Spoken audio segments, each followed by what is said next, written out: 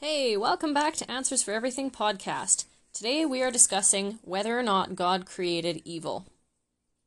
So this is a question that I get a lot of the time, largely from atheists, but also sometimes from questioning Christians. Basically, they say that because God created, Satan, he created the devil.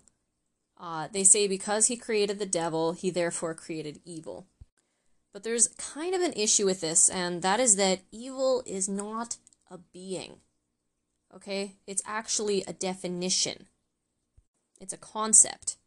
So when God created everything, then he created the definition of good.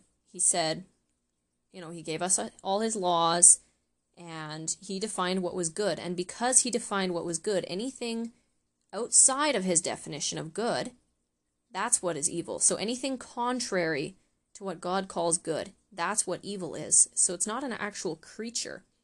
Therefore, evil was not created by God. It was simply defined by God. It didn't actually need a creator because, again, it's a concept. It's not a creature.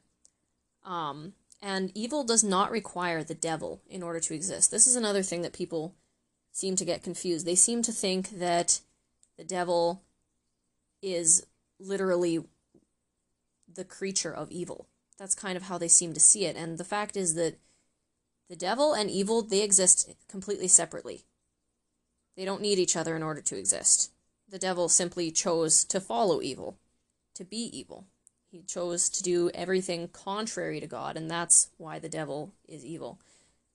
But that does not mean that evil needs the devil in order to exist. So then the next question that people ask is, okay, well, why did God allow evil to exist? Well, again, you have to remember that evil is anything contrary to his will. But this also means that if God didn't allow evil to exist, if he didn't allow evil to happen, which would be a more accurate question, then we wouldn't actually have any free will. We wouldn't be able to choose anything because there would be no choice. It would be straight up just doing what God wants. And the fact is, he didn't want robots, right? He made us because he loves us. He made us because he wanted there to be love in the universe. And unless we have free will, love cannot exist either. Right? Because it's a false love. It's because then we would be forced to do whatever he wants. And that's not what love is. Love is a choice. So by definition, without evil, there is no such thing as love. So yeah, we went through that topic really, really quick. So I'm just going to throw in a couple random little things that I've also gotten.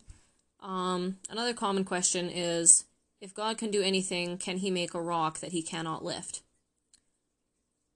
Well, I thought about this question for a while, and yeah, it was a little bit of a issue.